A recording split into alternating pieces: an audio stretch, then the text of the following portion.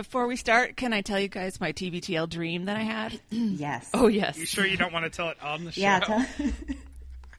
I'm pretty sure. I don't know. Like Christy we could said, save it for an Easter egg at the end if anyone wants to hear Anne's dream. Have consequences emerged yet from last time? nothing. So there's your I mean, answer. except that there's art of me that I have to hang on the wall somewhere. But no consequence. No consequence from Mike. No, Right. no, it's all just hotter.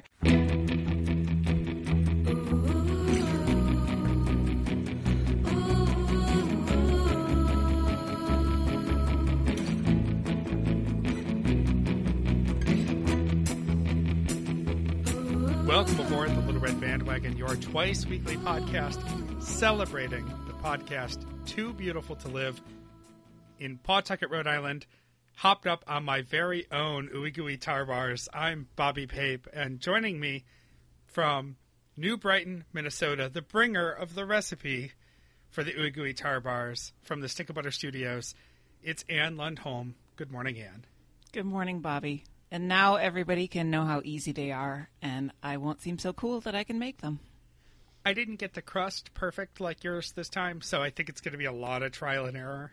Oh, it's a rough life. Yeah. But we'll persist. In Dallas, Texas, good morning to Meredith all the way Mahan. Good morning, Meredith. Good morning, Bobby. And joining us for this recap, a special guest in the, I guess, fourth mic in the fourth chair for us. In San Jose, it's Ellen. I believe your nickname from last time you appeared was Andrew on the Inside, Middag. That's right, Bobby. Good morning, Ellen. Good morning. We had Ellen on last on episode 193, celebrating Luke's impression of Kai Ryssdal, an episode that ended up getting us some Twitter attention from Kai Ryssdal and some ire from Luke and Andrew. Whoops. If you haven't heard that episode, make sure you go back and listen.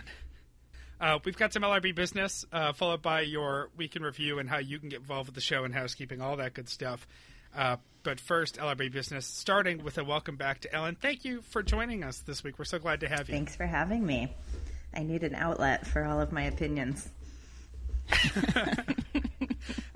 One way to get on the show is to just fire off so many poignant throw your phone moments that we realize we just need to give you a mic instead of trying to read your comments. So we're so glad to have you with us this week. Before we proceed, just a reminder, the last Friday show, actually, Anne, the last Friday show was your baby, so why don't you tell us a little bit about it? Well, this is one that if you don't normally listen to the Friday shows, I'm really going to need you to go back and listen to it because we're starting a new contest, a new game, and we are playing TBTL Bingo. And so if you want to know the rules, and there are not very many of them, you're going to need to go back and listen to Bobby and Christy and I kind of hash out how it's all going to work. And I'll just say, if you want to play, and everybody is welcome. See, you don't have to actually do anything. You don't have to archive any episodes or put forth any effort. Just send me an email at tbtlbingo@gmail.com and say, I want to play. And I'll send you a bingo card, and you will have a chance to win, hopefully.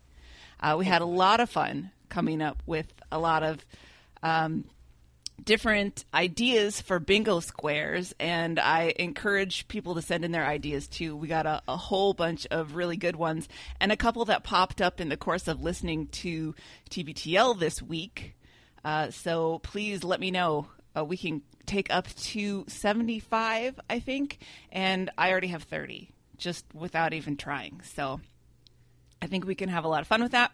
The other thing we did on the Friday show was to look at our Amazon purchases list, which we had been threatening to do forever, but we never got around to it. And so we got to take some time and look and see what people bought, which was really fun.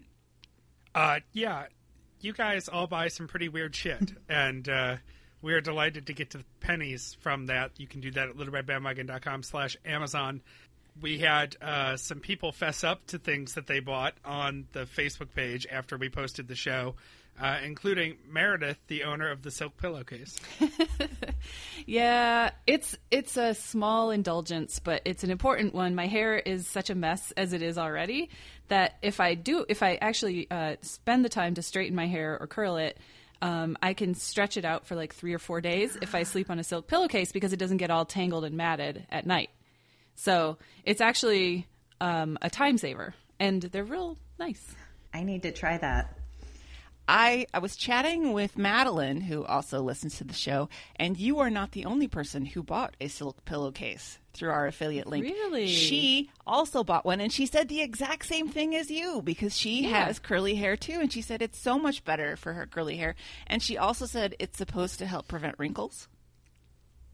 I don't know about that, but hey, whatever. That's fine. That's a longer term thing. I just learned a new curly hair trick. Yeah, you can. They have like satin ones at Target, and those are good too. Silk is just a little bit more, I think, durable. The satin ones fall apart after a little while. Nice. Hot tip. My other high school nickname was Kenny G, so I have very curly hair. No. It's definitely a little more concise than Andrew on the inside. Yeah. So I like that. Well, and no one knew who Andrew was back then. And one of the other things that we mentioned were these bed bug proof sheet protectors, bed protectors and stuff. And Caleb said that was him and that was a preventative measure because he bought all new linens and pillows. So we were kind of concerned that somebody was combating a bed bug problem. But then Madeline also mentioned that she bought some of the bed bug resistant covers too. And I had wondered about that because there were like 4 or 5 on the list. So Wagoneers have the same fears and concerns, apparently. Yep. That's smart. Get out ahead of those bed bugs. Yep. And yet, 0 sales of coolers with drainage on them for the back deck. And the other thing that I wanted to say about that was Andrea did post on Facebook reminding us that ladies do buy condoms too, guys. To which I say, well, I never. I am a gently bred lady. I would never procure any condoms. I'm sure it's fine for other ladies, but not me. Whoa, where did this accent come from? I love it. Yes, and I reminded Andrea that they were large condoms in all capital letters and that was an aspirational purchase by any lady. That couldn't possibly go wrong. Yeah.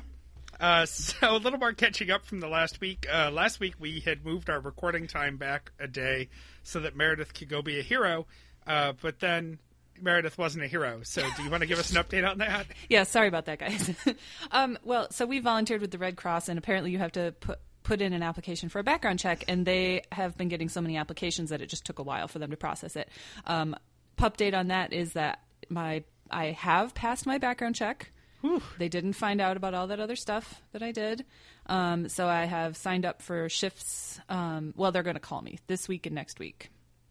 So I don't know exactly when, but I've made myself available to be a hero. Shipping relief chocolates to Houston anytime now. I can do that. There you go. So did Duff go by himself, or did he wait for you? No, he's waiting for me. Okay. And I was supposed to be in Florida this weekend. I was looking forward very much to doing the show from St. Pete. And as of this morning, while I was watching CBS Sunday Morning, the only people on the beach at St. Pete now are network news anchors watching the storm roll in. We mentioned that on Friday's show. We were waiting for the airline to officially cancel our flights to and from Tampa so that we could get our money back. And that has happened. When I called Southwest Airlines yesterday, they just said, "Oh, Tampa? Yeah, here's your money." So I bet. that was comforting. So instead of fun in the sun, as I mentioned at the top of the show, for the first time ever, made Anne's Ooey Gooey tar bars. And where does that recipe come from again? We'll have to link to it in the show notes or something here. You posted it in the preheated podcast group much to the thanks of Andrea and everyone over there, because we talk about it so damn much. Yeah, that originally came from my Aunt Carol, my dad's sister, who is a lovely lady living in rural Wisconsin. She's a music teacher and an organist at the church, and it's just exactly the kind of recipe that a nice rural Wisconsin lady would make. And she called them caramel bars, but it was my brother that rechristened them Ooey Gooey Tar Bars about 20 years ago, and that name has stuck. Well, if it won't confuse her too much, to explain that people who listen to a podcast about a podcast really would appreciate it. Let her know that we're grateful for the recipe. You all can make this at home. Those bags of caramel bits are a lifesaver. Those were great. You don't have to unwrap a pound of caramels to make these. And I am sure that either my dentist or Sam's will be ever grateful that we learned how to make these. Good. Got to keep them in business. Yeah, exactly. And do we have some throw your phone moments from this week? Bobby, we have so many throw your phone moments. So many throw your phone moments. And as usual, the vast majority of them are tied to the particular days, so we'll get to them when we get to that point. But I did put a couple of things that were on Facebook that I really enjoyed this week that I wanted to feature. There was a great Facebook thread from Dr. Rob about what I'm referring to as Luke's Franken diet, where... because, Meredith, you asked him to weigh in last week on just exactly how ridiculous this new scheme was. And so he posted a little bit of extra information about the 5-2 diet and the intermittent fasting diet, and there was an interesting conversation around that. We got a great post from Treasure who told us that she shame ate a beef and cheddar in a Walmart parking lot. I don't think that you need to be ashamed about a beef and cheddar. That's just quality crap fast food right there. I would maybe move it out of the Walmart parking lot. Right. That's the shame. Yep. And then it's been a couple of weeks on this, but we had so much fun on the thread that Mike Farnan started about applets and cotlets. Turns out there are plenty of people who really do like applets and cotlets. So that was really enjoyable. So if you haven't hung out at our Facebook page, just head over there and check and see what we've been up to. And we'll get to the rest of the Throw Your Phone moments in a little bit. Yeah. Those are the people who balance out Mike, who is convinced that applets and cutlets are perfect doorstops for doll houses. I can't say that I disagree with him anymore. Yeah.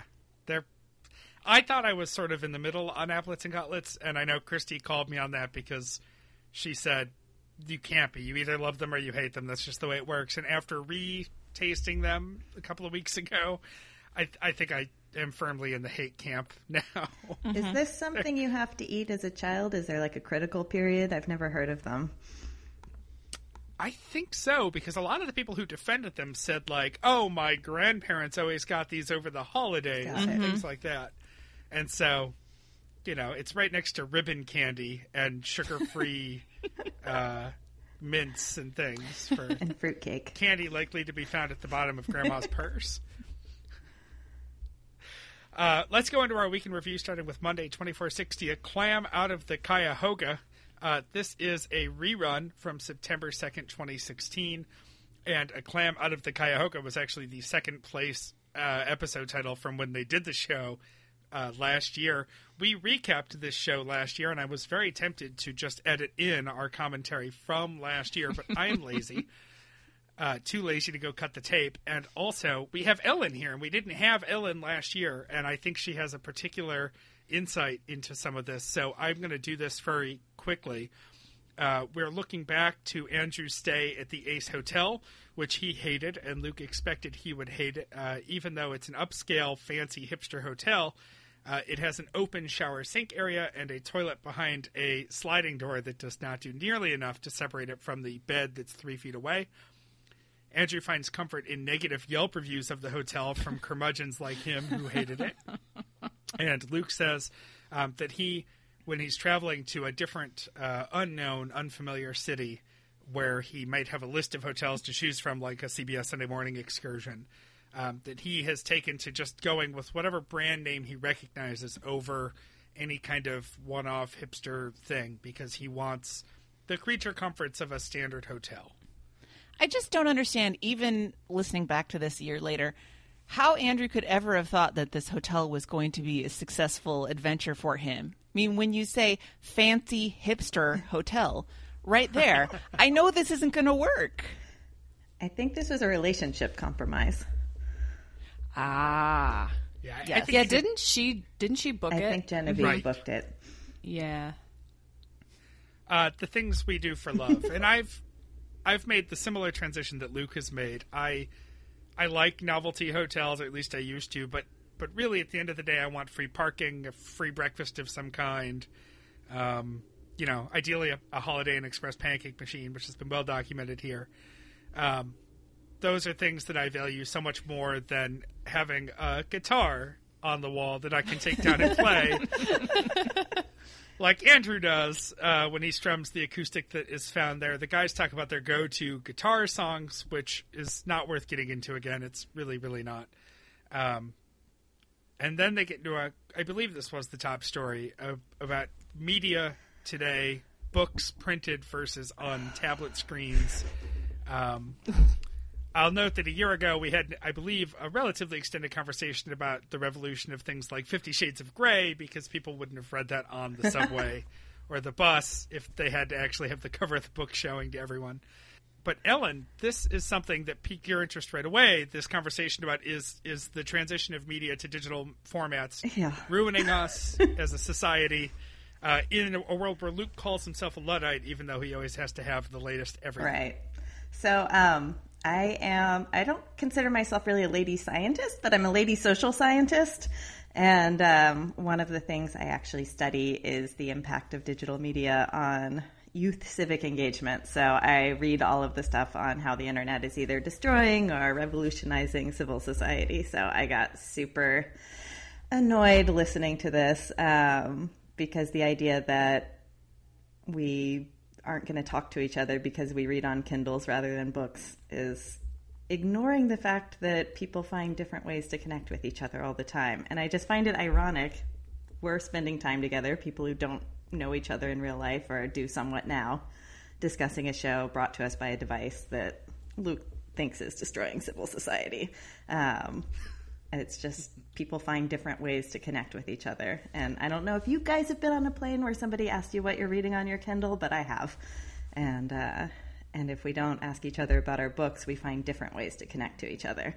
So I just, even back when the Telegraph started, there were all of these people talking about how the Telegraph was going to ruin our society. So it comes out every new technological innovation. If you're over 40 and talking about how new technology is destroying civil society, take a look at yourself. And I'm over 40, so that's not a slam against those folks. So yeah, I crushed my phone on that one. And we had talked about you coming on before I had even heard Monday's episode. Yeah. So I'm so glad, just coincidentally. That's the short version of my opinions on this. So remind us, for people who haven't heard your other show or haven't met you or haven't Facebook chatted with you, because yes, this is the 21st century and all of us know each other, know one another as well as we do because we connect through these media. Your day job consists of telling people that they're full of shit. Well, my day job consists of, I'm a professor in child and adolescent development and education. But what I have been studying is how young people use the internet to connect to civil society, basically, to become politically active or active in their communities. So that means studying things like the bad side, which is media literacy. How do you figure out what's real or fake news, and online conflict, but also studying how young people use the internet to get their voice out. And I do a lot of reviewing of all the research that looks at if you use the internet in certain ways, it makes you more likely to be politically active. If you use it to just sort of passively for entertainment, that tends to be distracting. So it's always more complicated. We had an extended conversation about that on the show in February when you came on, because, well, the internet and politics and social media is a wound that's still sore. Yeah. And I say this after just having watched the Hillary Clinton interview on Sunday morning, this morning. Oh, too painful for me right now. Yeah, so go back and listen for more on that. Ellen had the leading opinion that certainly made the most sense, but Anne, Meredith, I don't want to leave you out of this if you had any new hot takes on this year-old story. I don't know that I necessarily do. It's just that I am more of a Luddite than Luke is, for sure. And when the Kindle came out and all the e-readers, I thought, nah, I'm not going to really use those. I just like books too much, and I like the tactile experience. And now I read on nothing but my tablet. It's just too damn convenient. And I don't want to start a conversation with people in public anyway. So True. I'd rather anonymize what I'm reading. How I've always felt about this is that we use technology, well, we can use technology to connect with people that we wouldn't normally connect with and in ways that we normally wouldn't. So for me personally, since I moved away from Michigan, my mom hates talking on the phone. She rarely ever calls me, and if she does, it's because somebody died or, something horrible has happened. So if it weren't for texting, for instance, I probably would never talk to my mom. And it's comfortable for both of us. It's fine, and it keeps the channel of communication open. Also, Facebook. Like if I didn't post on Facebook every now and then, she would probably not know if I was still alive. So it's useful for that, and it's useful to stay in touch with my extended family who's all in Michigan. And I'm really thankful for that. And it does irritate me when people get kind of grumpy old man about how cell phones are ruining kids these days. Right. Because I think we've just shifted a lot of our methods of connecting to technology. And I use my phone for everything now. I mean, I talk to LRB people all day long and tens, like you're always in my pocket with our various chats, and that's really nice. And for somebody who works at home, I really appreciate that amount of social interaction. Plus, we've already been ruined by the telegraph. Right. Yeah. Exactly. Yeah, Samuel Morse was a dick. Yeah. No doubt about that. There's a little bit of talk about the new Christopher Guest movie Mascots, which isn't new now. I never saw it, and I don't think the guys talked about it again, so I think it may have come back around when it came out, but that was about it. Luke says that Andrew has used up all of his negabucks, which is a term that could have caught fire but didn't. I know I was sad about that. That was a good word. Yeah, and once every couple of months, Andrew's always good for a denial on being a furry, and we get one in this episode. So that's something that stays evergreen. This was a Friday episode, so despite all of my best efforts, I got stuck with Music Fear weekend. On the Music Fear Monday, it's LCD Sound System's North American Scum. Wilco's Far, Far Away. You'll be shocked that's Luke's. And then listener Max had Philip Roebuck's Somebody Take Me Home.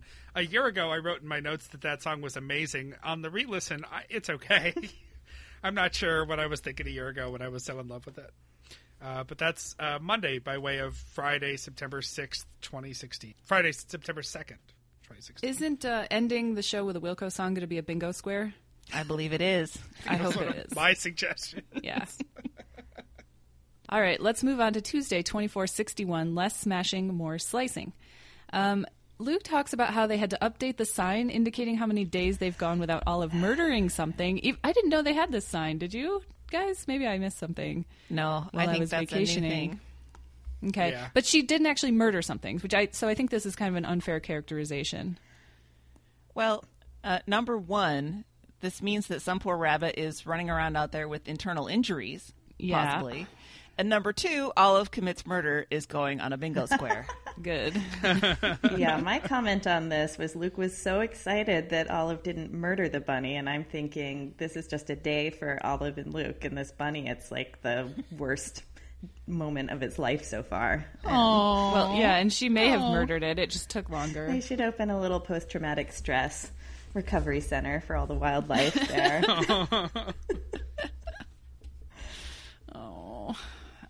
Okay, Andrew recorded his voice in that reverberating effect that Luke loves so much. Basically just to troll Luke. I think we all unanimously hate it, right? Guys, you love it? unpopular opinion here. You may not let me back on, but I actually laughed during the picnic when he did the reverb.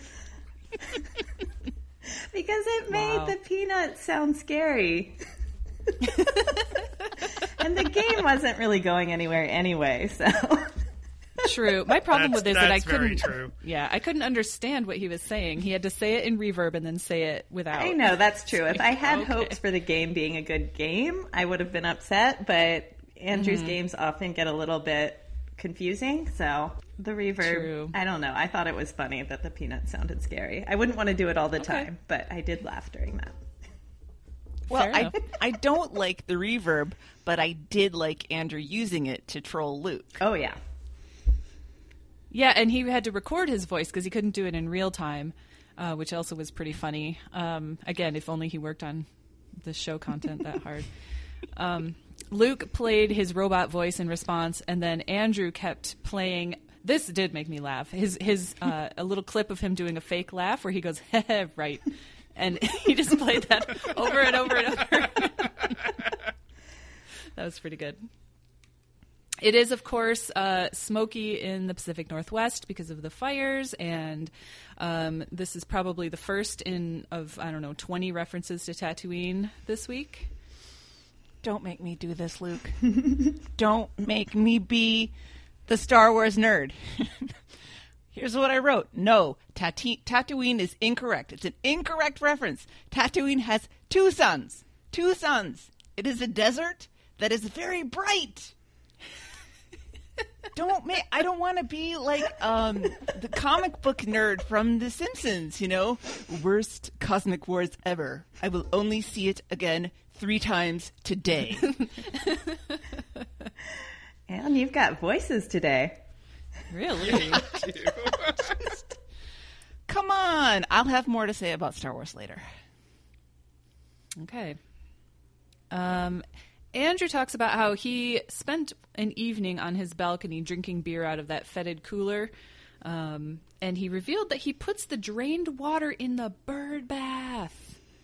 So gross, Andrew. Who's killing more birds here, Andrew or Olive? We need a study. We did get a throw your phone about the cooler. Oh, where did it go? From Kristen. Oh, yeah. Kristen says, on Tuesday's show, Andrew said to Luke, by the way, one thing I didn't tell you is we have a cooler out there that has a draining mechanism, ... And she says, no, Andrew already told Luke about that on the podcast in detail. Agreed. They're having a hard time keeping what they said on the show from what they said in real life, probably. Well, he's very proud of that cooler. Why? I mean, he It's really disgusting. loves it. Ugh. I don't want to spend our jam money on this, but somebody needs to get him a little cooler or a refrigerator. I mean, I don't think he wants that, beer though. fridge. I think he's in love with this cooler thing. I think he loves The process. putting in the ice. Yeah, it's a puttering thing. I don't think he wants anything more fancy than this. He loves his fetid water. Yeah, I think he was proud of the cycle of beer to bird feeder. Yuck. Well, he was saying this was kind of a convoluted story, but he hadn't eaten anything that day, but then he had a salami sandwich, which he calls a salam sandwich. And then he apparently got drunk on Bud Light, but he wouldn't. He went to great lengths to not say that he was drunk. He said that he felt loopy or something. Well, it wasn't Bud Light, It was IPA. it? Yeah, Oh. there was a whole thing about how it was getting more towards fall, so he thought he'd have IPA or He something. accidentally drank real beer, Yeah. and it got on top of him. Yes. That's all. Because he's used to being able to drink so many Bud Lights without Right. feeling anything. Exactly. I see. And he had a weird night of sleep and woke up in the morning to a red sun and ash all over everything, including the drawer handles that he had painted and left out overnight to dry, That's which is a real unfortunate. bummer. Yeah. Yeah. This is what I call summer in California. because we have so many fires. Yeah. Luke is talking about how annoyed he is with this on-demand commercial that repeats, and how he doesn't like the imperfect dynamic ads, which I think a few of us have had some TBTL related experiences with those this week. We've had some trouble with those ads and skipping and such. Luke narrates this whole Subaru commercial that he hates. And this is another bingo square that I suggested, is whenever they describe a visual medium, I think we should get a point for that. And I haven't seen this commercial, so this was tough for me to listen to. Yeah. Apparently a husband and a wife in a car, but she's riding the rails in her fantasy and gets crudely ripped back into reality by her dumb husband who won't get Waze, wondering if their turn is coming up. Luke thinks it's a commercial about a woman on the edge who would rather be taking a train adventure than being in the car with her dumb husband. Luke thinks it's Carrie. Yeah. Right. He just puts himself right into that situation. And Andrew called him on it right away. And I thought really insightfully. He said that was a very Burbankian reaction. It was reflective of his insecurities about his own relationship, which, damn, Andrew. Mm-hmm. And Luke admits that he does have an insecurity where he worries that everybody in his life doesn't really like him and would rather be hanging out with somebody else, which is kind of heartbreaking. Wait, yeah. Luke has an insecurity? Newsflash. And he again wonders about the ad pitch meeting where surely this ad went to die. Right. They talk about ad doctoring and play this really bizarre Doctor song. I don't listen to After These Messages, so this was a new, totally out of left field thing for me. Did anybody know what this was about? Oh, yes. Andrew found this and used it to troll Genevieve to the point where they've just embraced it. And the ad doctor song plays fairly regularly. And the After These Messages listeners love it. Well, yeah, we got a hug your phone from Lauren, and she says Andrew played the Doctor song 3-4 excited marks. Not only do I love that song with my whole heart, I love Luke's reaction. Can't believe Andrew never played it for him before yesterday. It's just such a bizarre song that it is very weird. It's bizarre to the point where it gets funny, kind of. Maybe? You say so. I don't know. I don't. It's the problem I have with the Doctor song is if I'm driving in traffic listening to After These Messages, and then I suddenly have to roll up my windows or turn down my stereo because I instantly look and sound like a pedophile.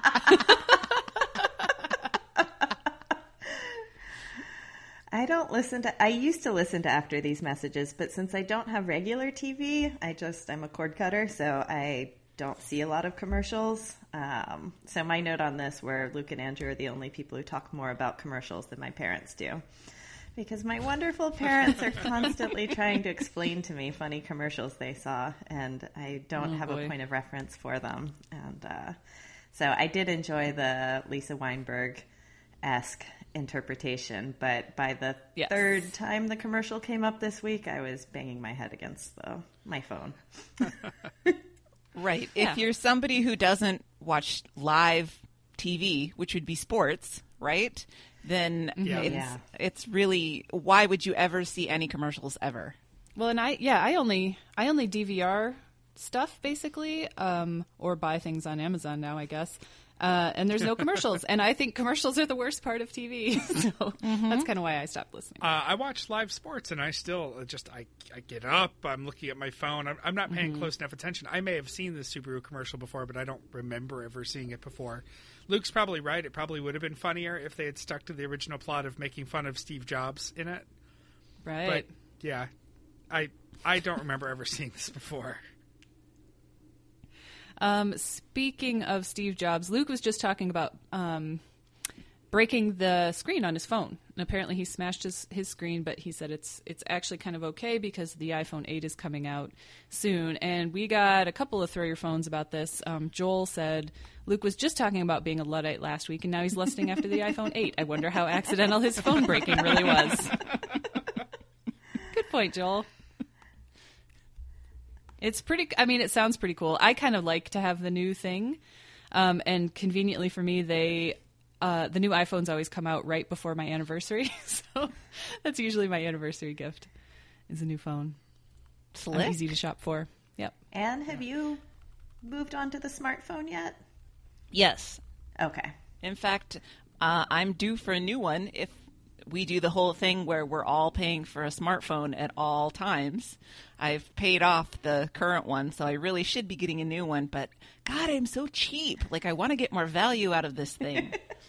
Nope, doesn't work that way.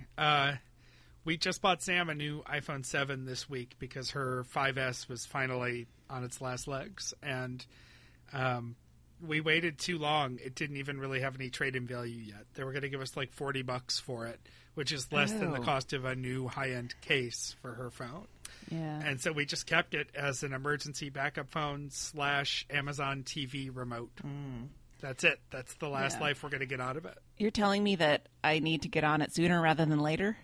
Yep, it's every 2 years. You got, if you want any trade-in value, you got to take it right back to them and just know that you're going to just be paying $30 a month for the rest of your life for the rights to own or at least lease a smartphone. Yeah. Do I get a break if I just spend the $700 and just buy it outright? You can keep it after, and I know Christy's a big advocate for the Apple financing. So if you buy the phone through Apple directly instead of through your carrier, but I'm pretty sure you're going to get screwed no matter how you do it. It's just the way it works. I don't bother trying to save a few dollars here or there anymore on it. It's just the cost of having a smartphone in 2017 or whatever. Just eat it. Yeah, I agree. I'm going to introduce our top story for today by reading another Throw Your Phone from listener Fred.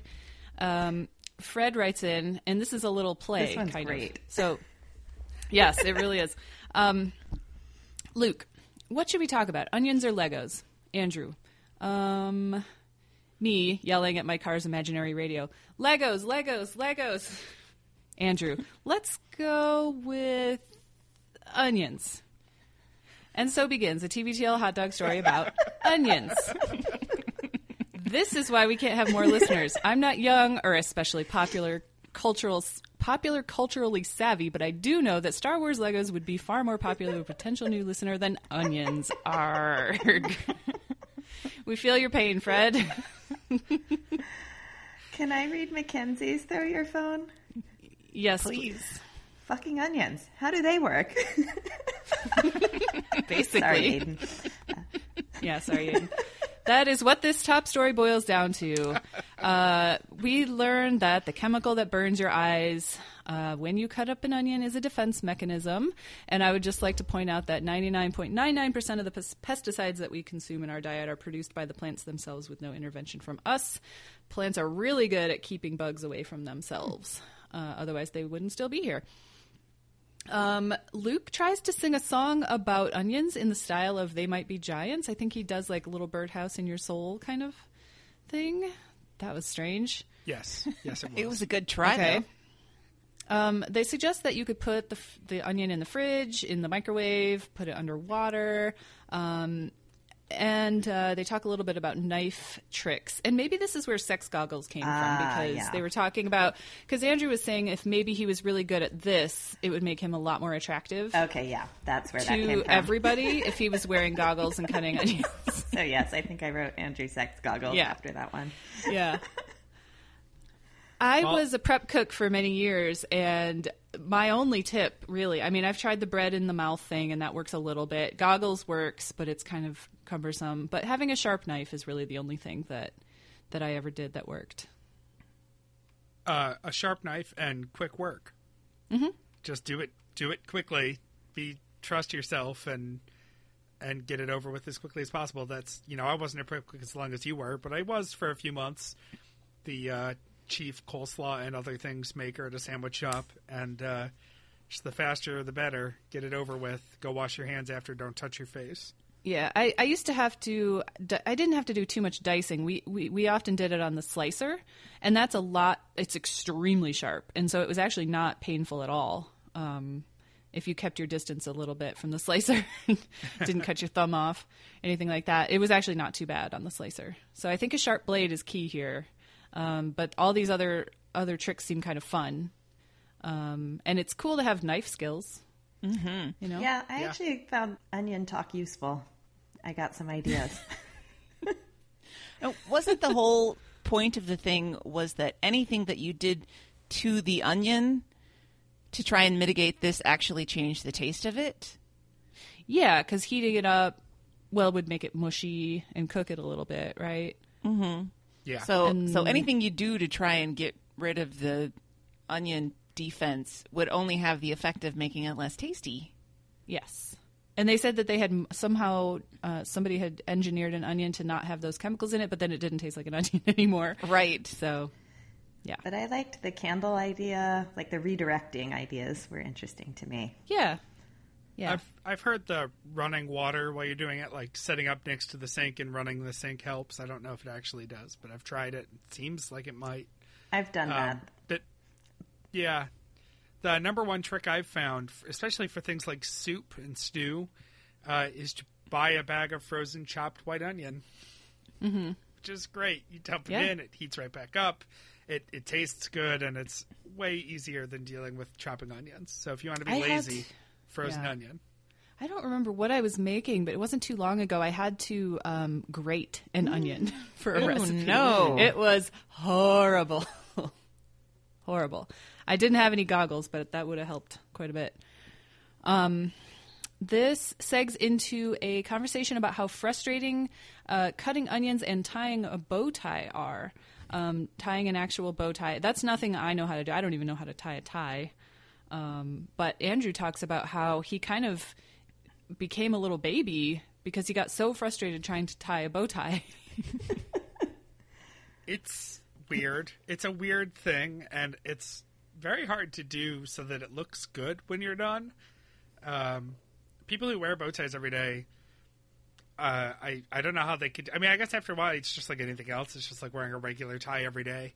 Luke does mention that he's not sure if David Burbank is still wearing bow ties every day or not. If he just listened to LRB, he would know Exactly. that David is over his bow tie phase. See, the internet would help him connect with his family. Good point. This is where I'm an Andrew on the inside because I'm not with the bow ties, but I literally just watched YouTube videos on how to tie a scarf because I cannot figure out how to wear a scarf. And I got really frustrated. My mom gave me a scarf, and I'm like, what am I supposed to do with this thing? And then I got frustrated and just stuffed it in my purse.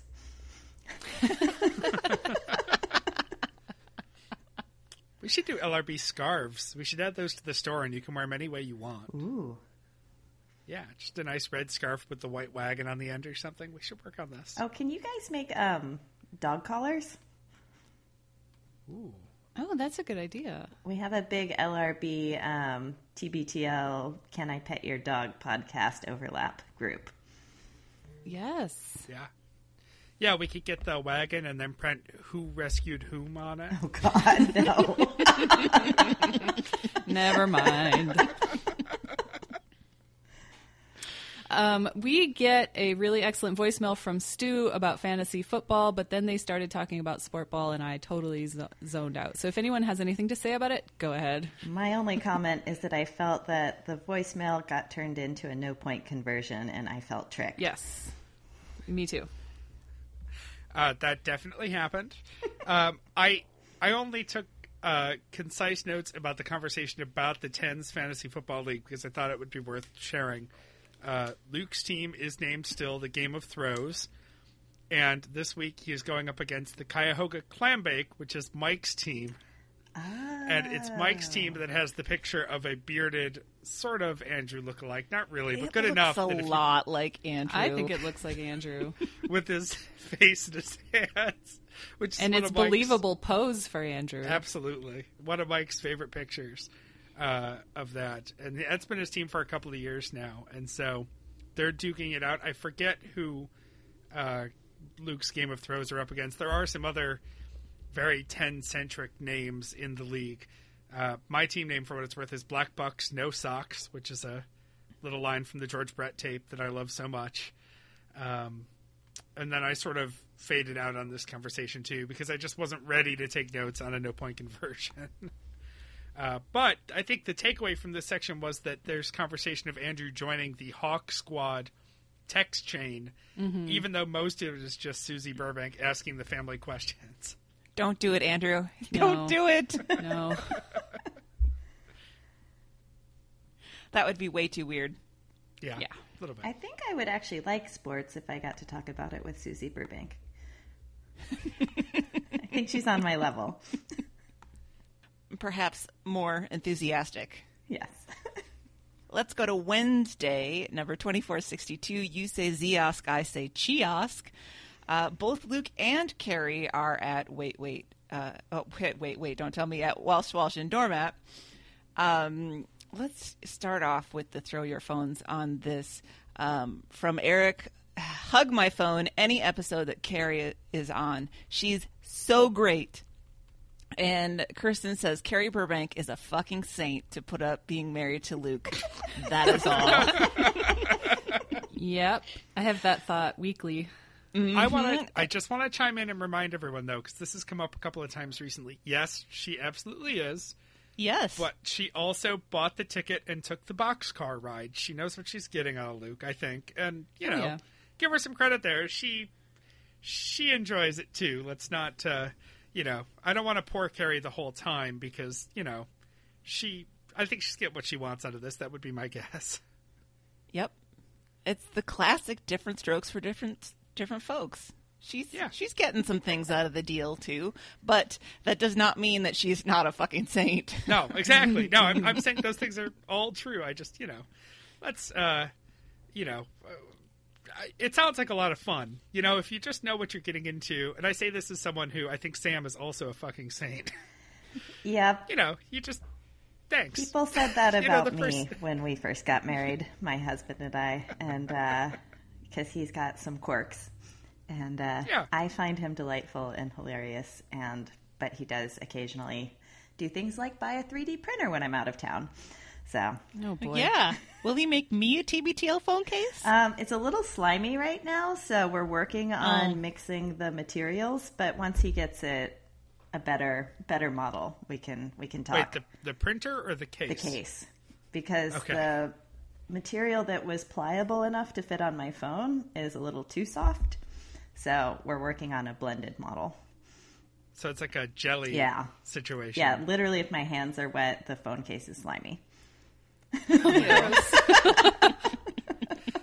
we get a picture, though? Because people should see this. So your husband, I put video on the Stens page of him making it. Okay. Yeah. Okay. We'll get the link Okay. and tag it accordingly because it's very cool. Yeah. know. He's trying to make up for the fact that he bought it without permission. But it's not a boat. Well, they start the show by talking about getting together with old friends that they don't necessarily check in with that often, and how they understand that a lot of times these old friends kind of check into TBTL to try and kind of figure out what's going on the show, and so they can say, oh yeah, I was listening the other day when you guys talked about whatever. But the problem with listening to TBTL is that you can't fake understanding it. You either know or you don't, and it's so sort of self-involved and looped in and over itself that you can't have a conversation about it unless you've been listening consistently for a while. So they say that they don't actually even want their friends to listen. I don't know. I think this is kind of a problematic indicator. I would love it if my friends listened to LRB. I think that would show that they really cared, and I would be happy for them to hear anything that I have to say. But if you're embarrassed to have your friends listening to what you do for your job, that's kind of weird. Yeah, I don't tell people to listen just because if they don't already listen to TBTL, I'm not going to Right. loop them into that, But like my friends who I've told about our show, they'll listen to one or two and they're like, that's cool, but I don't know what you're talking about, so I'm out, which is fine. I understand that. But TBTL, yeah, it stands on its own, and I agree with you, Anne. It's a little sad. My friend's face when I tried to explain that I was going to be on a podcast about a podcast discouraged me from having them listen to it. They looked very confused. once you get a regular schedule under your belt doing this, though, you talk about the fact that you're going to do it so much that I think you get over the awkwardness of explaining it. I mean, it's still always weird, but we're recording this show once or twice a week, depending on what schedules we're on and which shows we're on. And so inevitably I have to say to someone, oh, I'm going to go because I got to go record LRB, or I got to go because I got to go edit LRB. And so after a while, it just becomes the people around me are just used to me talking about it. It's still weird to some of them, and Sam certainly doesn't listen, which I'm perfectly happy about. But, if others were to tune in, like I've got this sticker on the back of my laptop and I go host trivia, and once in a while I'm wearing one of our t-shirts now, and so it's inevitable that someone will eventually stumble onto this, and I will hope that I just haven't talked too much shit. I did make my husband listen last time I was on, and he was delighted because I am extremely shy in real life. And so he thought it was delightful that I was willing to get on and talk to a bunch of strangers on the podcast. Are you saying that technology enabled you to have a more complete rapport with people you wouldn't have otherwise interacted Absolutely. with? He was also super supportive that I went to the Austin show. He thought that was great. So, well, my mother is forever saying, I really should listen to your blog. That's fantastic. Yes, I was relating to her my corn dog baby dream. The best. And yes, she wanted to look at the picture online, and she looked at it, and she looked at it, and then she said, that corn dog is my grandchild. Can I say I really loved when the guys were trying to explain like what their friends would say to them if they listened to it. Like, I really like how you talked about that insecurity you had the other day. That made me laugh.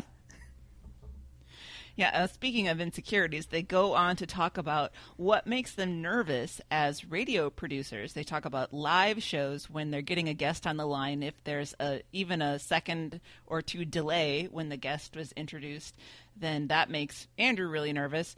And also when he is editing a taped show, he is just very fearful that he'll forget to edit out a pickup, which is my fear as well. If we have a stop down, that I'm somehow going to miss something that I'm supposed to take out.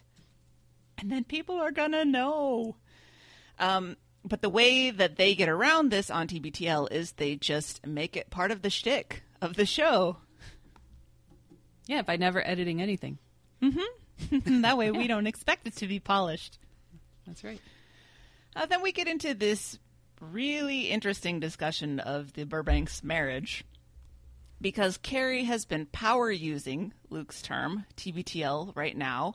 And Luke thinks it's because she's more in love with him, that he can sort of track how much she loves him at any given time by whether or not she's listening to TBTL. And she says, no, it's just part of podcast listening phases. Sometimes you listen more, sometimes you listen less, and she's just working on a lot of projects, especially out in the yard where she needs some sustained entertainment. So that's when she really listens to TBTL. And she said sometimes she does listen because she wants to see how Luke will talk about something that's happened. They talk about yesterday's Subaru commercial talk and how Luke thinks that Carrie wants to leave him. And she says that listening to TBTL, it doesn't bother her that he talks about this stuff as long as he gets the facts straight. And then Luke says everyone has their own version of reality. And I think this part was the most frustrating part of the week for me, because Carrie's like, but I mean the actual words. I want the actual words you say to be the truth.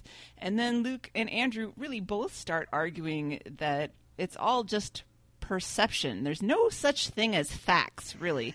And this lady scientist hurled her phone across the room. Yeah. Come on. I mean, there's obviously interpretation, but there is a basic set of things that were said and things that happened. And then Luke argues, well, that may be, but nobody ever actually remembers accurately what anybody said, even a few minutes later. And I was like, well, Luke, just because you don't remember doesn't mean nobody else does. It was infuriating. There are actually research studies on this type of thing, so. And he says that if there is ever an occasion to review the tape, that he's the one who's always wrong. Well, there you go, Luke. That's indicative that you're the one who has a problem with recall, not Carrie. Right. So my comment here was I want a new segment on TBTL called Reality Check with Carrie Burbank. I think that would be fantastic. That would be so great. It would be great as long as Luke's not allowed to interject and argue. Absolutely, yes. Even better to listen to him have to just sit there and hear it. Yep. Absolutely. Or I wouldn't even mind if it was he could have a response segment. Yeah, sure. Like she gets a response and then he gets a, I don't know, counter response, but he doesn't get to talk while she's laying out the reality check. Exactly. Because he interrupts Andrew all the time, and he wouldn't be able to keep his mouth shut, I don't think, unless his mic was cut off or he had explicit rules, because he can't handle being made to look less than cool. Ooh, and then during the newsletter, they can actually have video of watching Luke squirm while he listens. His head explode. Yeah. I was going to say, it has to be just like the State of the Union. Carrie has to come out and say her thing, and we can clap and enjoy it. And then Luke has to come out like the Minority Response video after, where he's just alone in a room somewhere, awkwardly drinking a bottle of water. Marco Rubio deep cut. Yeah. Well, the top story for today is we do finally get to the Star Wars Legos. There is an $800 Star Wars Lego set made with 7,500 pieces called the Millennial Falcon, quote unquote. It's just the Star Wars cast on their iPhones. This is the second source of Star Wars frustration for me this week. I don't understand, because I realize it's not like Star Wars was the sort of most transformative cinematic experience for an entire generation of people. Maybe it's the most pop culturally relevant movie that has ever been made. That's all. Why should we expect that Luke and Andrew would have any understanding of any of it? When they were born in the prime era of being Star Wars fans. You don't have to be a Star Wars fan if you want to, but you should at least know this stuff through osmosis. But to keep getting these things almost deliberately wrong at this point, I don't understand. You just look dumb, dude. No argument here. I don't have anything more to add to that. Yeah, you got it. I just think that this is not specialized nerd knowledge. Well, they also have the internet right in front of them. They could have looked that up. Well, Andrew let us behind the curtain. They don't have quite as much internet as they usually have. That's true. They only have some internet, and it would take a lot of Googling to know it's not the Kessler Run. Right. And that whole thing is very famous because they talk about doing the Kessel Run in less than 12 parsecs, and a parsec is not a measure of time. I think it's a measure of distance. And so there have been a bajillion articles written about that sort of thing. But whatever. I'll step back now. At this point, Andrew says that he thinks they already had that Subaru conversation about the Subaru commercial on after these messages. And he's going to go back and look for it. And I know that this does come up later in the week, but I went back and looked episode 41 at 56:31 in the show. They do bring up that commercial and talk about it, but in a very rushed way. Luke doesn't actually go into any of his feelings on the Subaru commercial, but they did talk about it, at least for 30 seconds or something. So Andrew is not wrong about this. So even better than talking about commercials is having a conversation about whether you already talked about a commercial. It has a certain sort of TBTL logic to it. It does. Going back to Star Wars Lego, Luke says that he doesn't have the patience to put together a 7,500-piece model. I would believe that. Yeah. He talks about Grandpa Farnham Burbank, which is an awesome name, Farnham Burbank, who carved ducks and smoked a pipe. which makes them talk about tobacco smells, and they start ranking tobacco smells. And Andrew loves cigar smells, but Luke and Carrie both hate it, and pipe smoke is good. And then they get into where weed ranks. I don't know if anybody has anything they want to say about that. Weed is always at the bottom of the list. Yeah, it smells bad. Good weed is still worse than pretty much anything else. Yeah. I kind of agree. I like pipe smoke smell. Somebody else doing it. I don't want to do it. And cigars vary occasionally, but for the most part, I think they smell and taste gross. If I remember correctly, doesn't Duff sleep on the couch after a good cigar? Yep. So I enjoy pipe smell somewhat because my dad smoked a pipe when I was little before he quit. But what I really, really, really hate is walking through a cloud of like strawberry vape. Ew. Yep. Yeah, so Yep. I work on a college campus. It's not allowed on campus, but kind of around the edges it happens. Sure. Ugh. So Sam and I were out shopping yesterday, and somebody opened their driver's side door in a parking lot, and a whole plume of smoke came out. And at first, I thought they were smoking up their car, but in hindsight, I think it was actually fruity vape plume that came out of their car, which is actually only a little comforting because then a child got out of the back seat. I mean, it's still bad, but at least it wasn't weed or cigarettes. Yeah.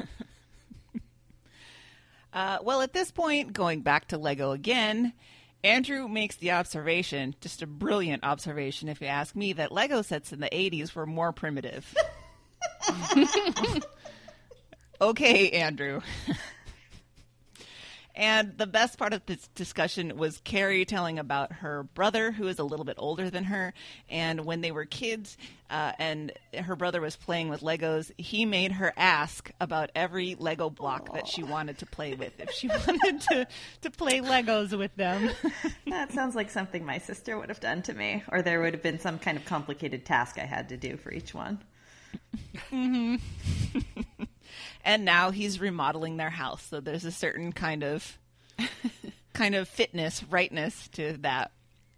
Then, as Bobby mentioned, Andrew gets really upset about his poor internet connectivity, which would be frustrating if your job was directly connected to your internet speed, as many people's jobs are.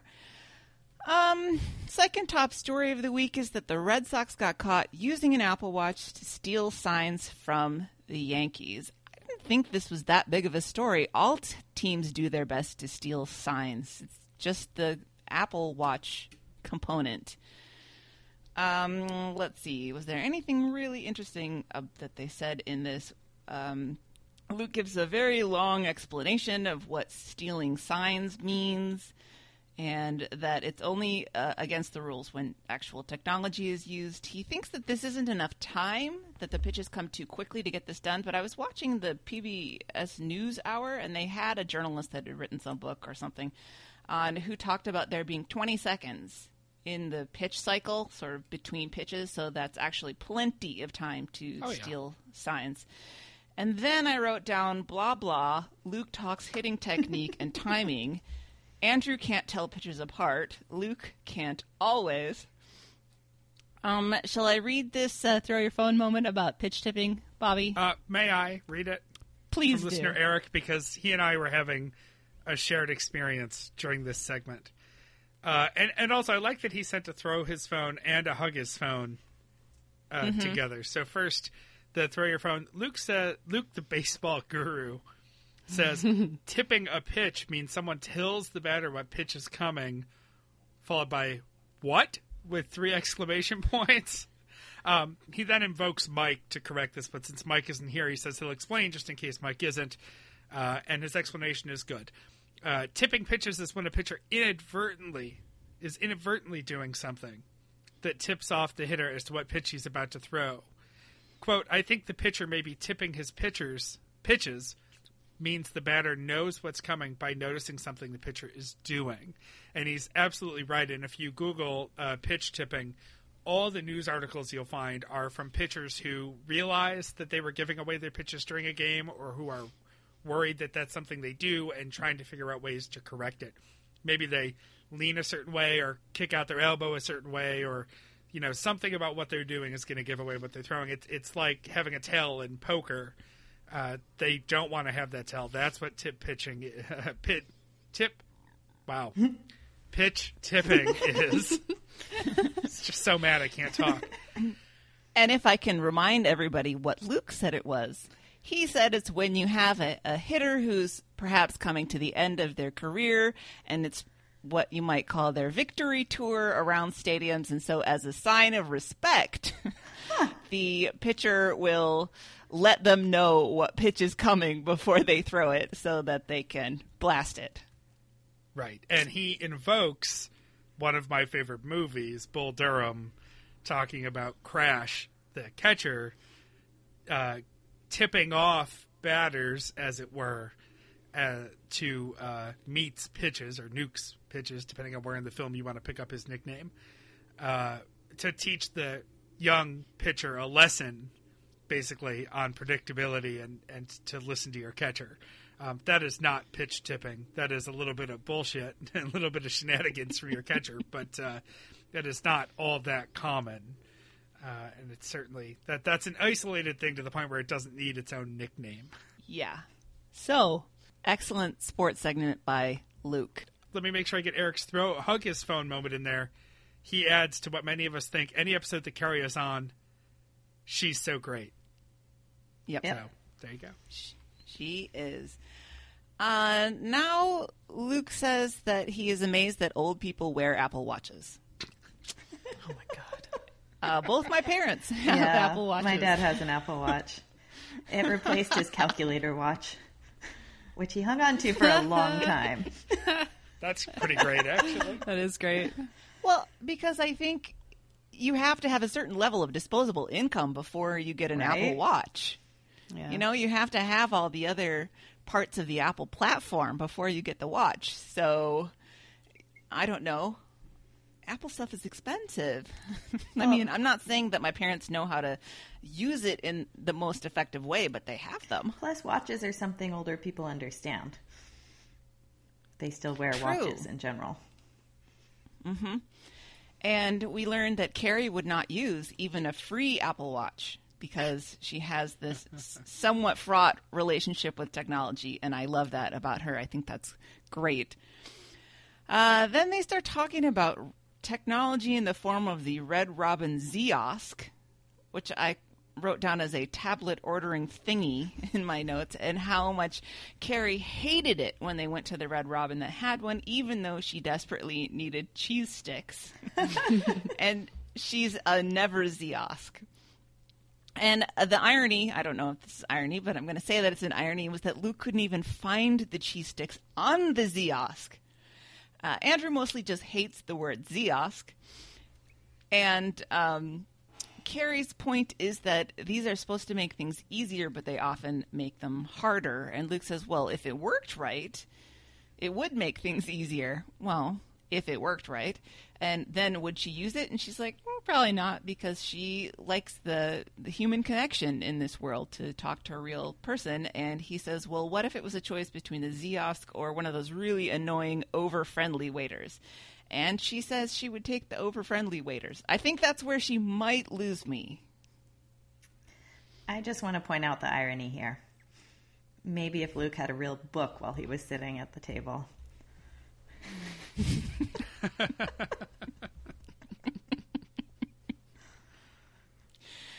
Moving on to emails for the day from Nancy on the subject of the onions. She tells a story about the restaurant that I don't know, did she own it or she managed it or something, that they had a cage in the middle of the kitchen where all the managers used to sit, and every time that the prep cooks chopped onions, all the managers started crying in the cage. It's a weird visual. Great for visual. It really is. And their solution was to light the candle. Jackie is taking a trip to Spain, and she wants some travel hacks. Oh, Jackie, you just let that a monster right out of the box there. Yeah. So Luke says you should download the airline's app for sure, which I think is good, and also get on top of seating arrangements so that you can make sure that you get it the way that you want it. We've talked before about he wants a window and Andrew is an aisle man. Carrie says you should always have a sweater on the plane, which is very good advice for people with less body fat and also some people who just run a little cooler. Luke says you need to get in good with the gate agent because that's really what's going to help you out in terms of seat assignments and upgrades and things like that. Like it's no use being nice to the stewardesses, or excuse me, the flight staff, because by that time you're already on and you're in the seat, and what are they going to do for you? And Andrew says download a bunch of episodes of a show that you want to watch, but make it a new show and not a show that you've already seen, even if it's one that you're less excited about seeing. And Luke says don't check a bag. I don't know. I always check a bag. I hate having to deal with that whole security situation where you have to pull everything out. It has to be the tiny little things in the properly sized bag, and then you have to haul the bag through the airport with you, not to mention trying to get it on the plane. I mean, I like the whole concept of checking the bag at the gate. I just don't want to deal with the bag for all the stuff that comes before that. So if I have to pay the $25 and wait 20 minutes at baggage claim, that's fine. I don't care. I do it for the hair products. Yes. Yeah. When you have unmanageable hair, it's hard to find what you need in a travel size. I have a short haircut, straight hair, and I never, ever check a bag. Pre-check, so I don't have to take out all my crap most of the time. And I get Luke's love for his suitcase. I won't get into it again because I've gotten into it before, but I also love my suitcase for all the same reasons. And I don't want to have to wait. I don't want to have a layover and have my bag left somewhere. I'm very loyal to carry on, trying to gate check. He and I are very similar in those travel wants. I agree that getting him good with the gate agents can help, but you also can't control your gate agents much. You're either going to get nice ones or not nice ones, and I don't think there's a lot to be won there. Always be nice and friendly with them because that's just the way you should approach everyone and everything in life. But right. Yeah, you're not gonna, I don't think, earn a lot of mileage with them. And as someone who flies standby fairly often, I can say it is helpful when they want to be nice to you. They have a lot of power, but you can only be so nice to them without coming off as creepy. So just don't overdo it. Right. Just be nice to people because we're nice to people. And that's what we do because we are nice people, Luke. Right. And you are. Luke's hacks are all geared towards him getting more stuff. Okay, now I feel less bad about saying he has the moral reasoning of a toddler. I felt bad about writing that one in. I mean, it's understandable, right, that he wants to make his traveling experience as stress-free and hassle-free as he possibly can because he does so much of it. But I don't know, at some point you just have to relax and let go, and maybe if his time management skills were a little bit better, he wouldn't be so frantically rushed for time all the time. He wants snacks and drinks and a big boy chair. I don't know what you're talking about.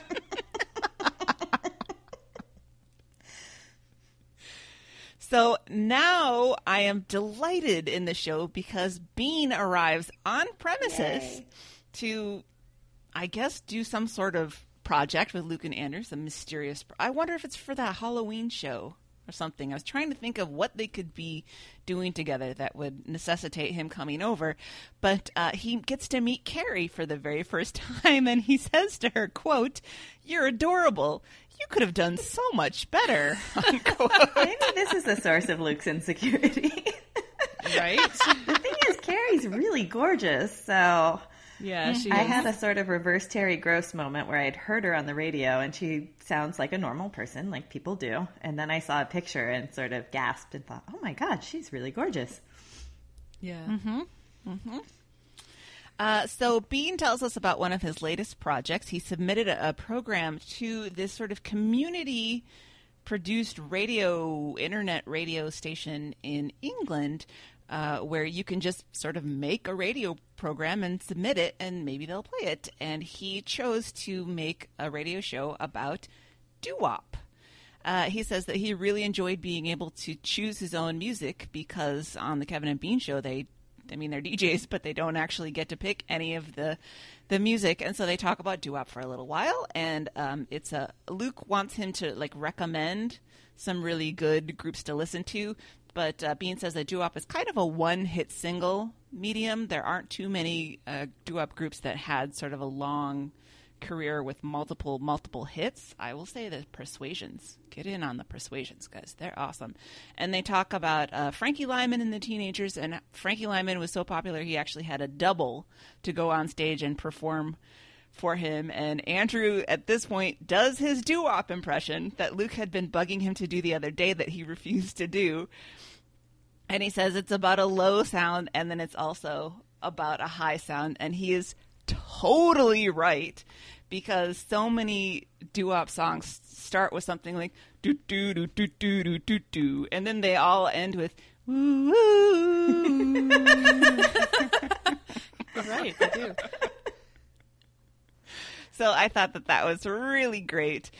Then they start talking more about music, and Luke says that Carrie just loves Brian Wilson, that she's a power user of Brian Wilson, and she disagrees with this. Again, this is Carrie's reality check, that she really likes Brian Wilson, but she's not obsessed with him. Oh, no, she's also obsessed with the fidget spinner, right? Obsessed with the fidget spinner. I need to take a temperature check on how she really feels about Marlon Brando at this point. I don't trust anything Luke says. And Bean tells a really kind of a sad story about how he had a chance to interview Brian Wilson back in his dark days in the early 90s, but it was really sad because when he got there, Brian Wilson was, I don't know, so drunk or so high or whatever as to be incoherent, and that interview was just unusable. But that at some point he did do a hip-hop version of Surfin' USA that exists somewhere on some tape that could theoretically be unearthed at some point. I hope it never comes Please to light. I that do sounds too. so bad. Yeah. I do too. Nobody needs that. No. And that ends Wednesday. All right, Thursday, 2463, The Abyss of Grossness. And this is a pretty gross episode, so sorry, Anne. I know you're... I put in my notes, I'll be over here not listening to poop talk. Right. And I heard I can't wait to hear Anne's reaction to this episode. There we go. Oh, you want me... right now I'll do it. Yeah. I'll try to keep the grossness to a minimum. Andrew started the show by making a weird noise, kind of a marsupial gurgle version 2.0 maybe. And then he talks about how weird it was that he had a memory, and it was about the movie It, or the show, I guess, It, from when he was in 4th grade or 5th grade or 7th grade or 8th grade. Well, actually it was 9th grade. When he would doodle the suicide scene on the pages of his notebook when he was in class. Like you do. And of that clown looking out of the sewer grate also, it sounds like. That's not disturbing at all, Andrew. Remember that story he told about how he doesn't like therapists because the one therapist said that he was going to grow up to be an abuser? Yep. Did he tell them this story? Because Maybe I feel this that is might have why. informed their opinion. Well, also, Andrew said he was embarrassed to realize it was older than he thought, but if he's doodling suicide scenes, I'm more comforted that he's doing it in 9th grade than in 4th grade. Yeah, me too. Luke talks about Stephen King's writing and how annoyed he is that he tends to overreach. He can't leave well enough alone, as he put it. And Andrew likes that he has continuity throughout the books, at least as far as location. They talk about how he uses a place called Derry, Maine, which doesn't exist. Derry, New Hampshire does exist, but apparently Derry, Maine is based on Bangor, Maine, because he's a Maine-based author, right? He lives in Maine. He went to school in Maine. He's kind of obsessed with Maine. Almost all of his stories revolve around Maine. This is not news. Right. And Luke goes, Derry, Connecticut? New Hampshire? Maine? Oh, yeah, we did get one throw your phone moment for Thursday, and it was from listener Sarah, and she says, Dairy Maine, goddammit. So, okay, we covered that. We move on to talking about, Luke said something about Raw Dog. He, of course, mentioned that. And Andrew brought up that maybe that sounds a little dirty to some people. And ironically, Luke asks us to control ourselves. It's our fault that we're putting a sexual connotation on Raw Dog. But, you know, it does have a very specific meaning. It's explicitly a sex thing. Yeah. It's not something that's become sexualized, and it's not something that's become desexualized. I think he tipped his hat. It's a sex term. I think he tipped his hat when he later said, because we're podcasting without a condom. Right. Yeah. He kind of knows what it means. Yeah. Somebody apparently wrote in to ask Andrew to stop abbreviating after these messages as ATM because... Well, I'm not going to say what it is. That one took Sorry, me a Aiden. second. I had to think about it, and then I was like, oh. Oh, yeah. But that, I mean, I agree with him. That's on the listener. That is not, Absolutely. if that's the first thing you're thinking of and not the thing at the bank, that's your problem. Yep. That's not their fault. That's not their fault at all. And then they talk about how go eat a bagel is not a negative thing. It doesn't mean go jump in a lake or take a long walk off a short pier or whatever. And then Luke mentions that butt hurt is not meant to be a sex thing either. Which I never thought it did. No. I mean, it's an unpleasant term. Yeah. Yeah. No one should say it. Top story is the guys describing a video, bingo, point for me, where a really charming Irish fellow is yelling at a kid named Derry, a lot of Derry in this episode, to catch a bat that is apparently caught in their kitchen, it sounds like. And the poor dog pees on the kitchen floor because he's so scared of this whole thing. I know. It was funny. I guess I didn't really think it was as great as they did. No. The guy was quite a character, but maybe you need to watch, again, the visual part of this to get it. Yeah, that's one of those top stories where there's really no there when they actually get into I it. think this is a personality thing because my husband sent me this video saying you have to watch this, and I started watching and I waited for something to happen and it didn't really go anywhere, and I thought, but he thought it was hilarious and I saw it and I found it slightly funnier just listening to it, but I think you're either into it or you're not. Maybe I shouldn't watch it then. The kid who is charged with getting this bat never speaks. And so Luke refers to him as Silent J. I think he meant Silent Bob, and I think we got a few throw your phones about that. Yes, one of them was mine. Yeah. Point taken. And then they play the That's a Tuner Bro audio once again. Oh, I jotted down one thing that I wanted to say about this video is that Luke says to Andrew before he starts it, he's like, now at any time you just tell me to stop and let me know and I'll translate what he's saying for you. And then he immediately stops and says that what the guy said was, we're in a haunted house, when what he actually said was, get the bat out of the house. So wait a minute. But it had captions, didn't it? Well, I didn't watch the video, but I was listening, and he clearly said, get the bat out of the house. That makes a lot more sense than we're in a haunted house. I guess your Irish is just better than Luke's, Anne. I guess so. Yeah. I mean, despite all his Irish roots. Yeah. Right. All right. Lynn Pham actually did come through and got the audio, of course, of Carrie saying that Luke was right and sent it to Luke in an isolated form, pretty much right on time when they were having an argument at dinner. And so I think we're going to hear a lot of that for Luke claiming that he was always right about everything. And he discusses a little bit about how he still can't believe her listening habits, her TBTL listening habits, are not all about him. He very much still believes that they revolve around how she feels about him rather than what's going on in her life. That must be it, Luke. Yep. And sorry, Anne, top story for today is the terrible Tinder date that went horribly, horribly wrong. I'm not going to recap what happened. I think we all know exactly what happened. The discussion was that there should be a law that everyone has a plunger and an air freshener in their bathroom. I kind of agree. There should always be a plunger, especially if you have people over. I would never want somebody to have that experience in my house. I would feel terrible about that. But Luke does say that the air freshener should be automatic or sound like a toot, which I don't really agree with that part. No. Because of plausible deniability. No, I'd rather hear a psh sound, to be honest with you. I think this situation with this date actually had a relatively positive outcome because the guy set up a crowdfunding site to replace his window because he was like a poor grad student or something. And they raised something like £1,200, and they're splitting the extra money between two charities, one for the fire department and one for something that provides toilets to developing countries, which is really great. And they had a second date. I know, pretty amazing. Yeah.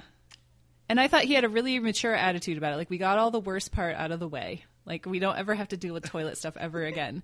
And that's one way to do it, I guess. Yeah. Get over that. So, in the notes, there's a couple of things side by side here. First, in Anne's notes, she writes, nope, nope, nope, nope, 1,000 times nope. And all I wrote next to it was that I have a story. Ooh. Which is a lie, because actually I have 1.5 stories, I think. I'll do the half story first. A couple of years ago, I helped a couple of friends move to St. Louis, and we drove the moving truck from Buffalo to St. Louis, and we got there. And for reasons that are unrelated to me, the first thing we had to do when we got there was run out and buy a plunger. For this new apartment with everything in boxes. But we did find one at Walmart that has 2 handles on it, so you can really, like, handlebars, like, really get in there. It was kind of impressive. Wow. So I've never seen that.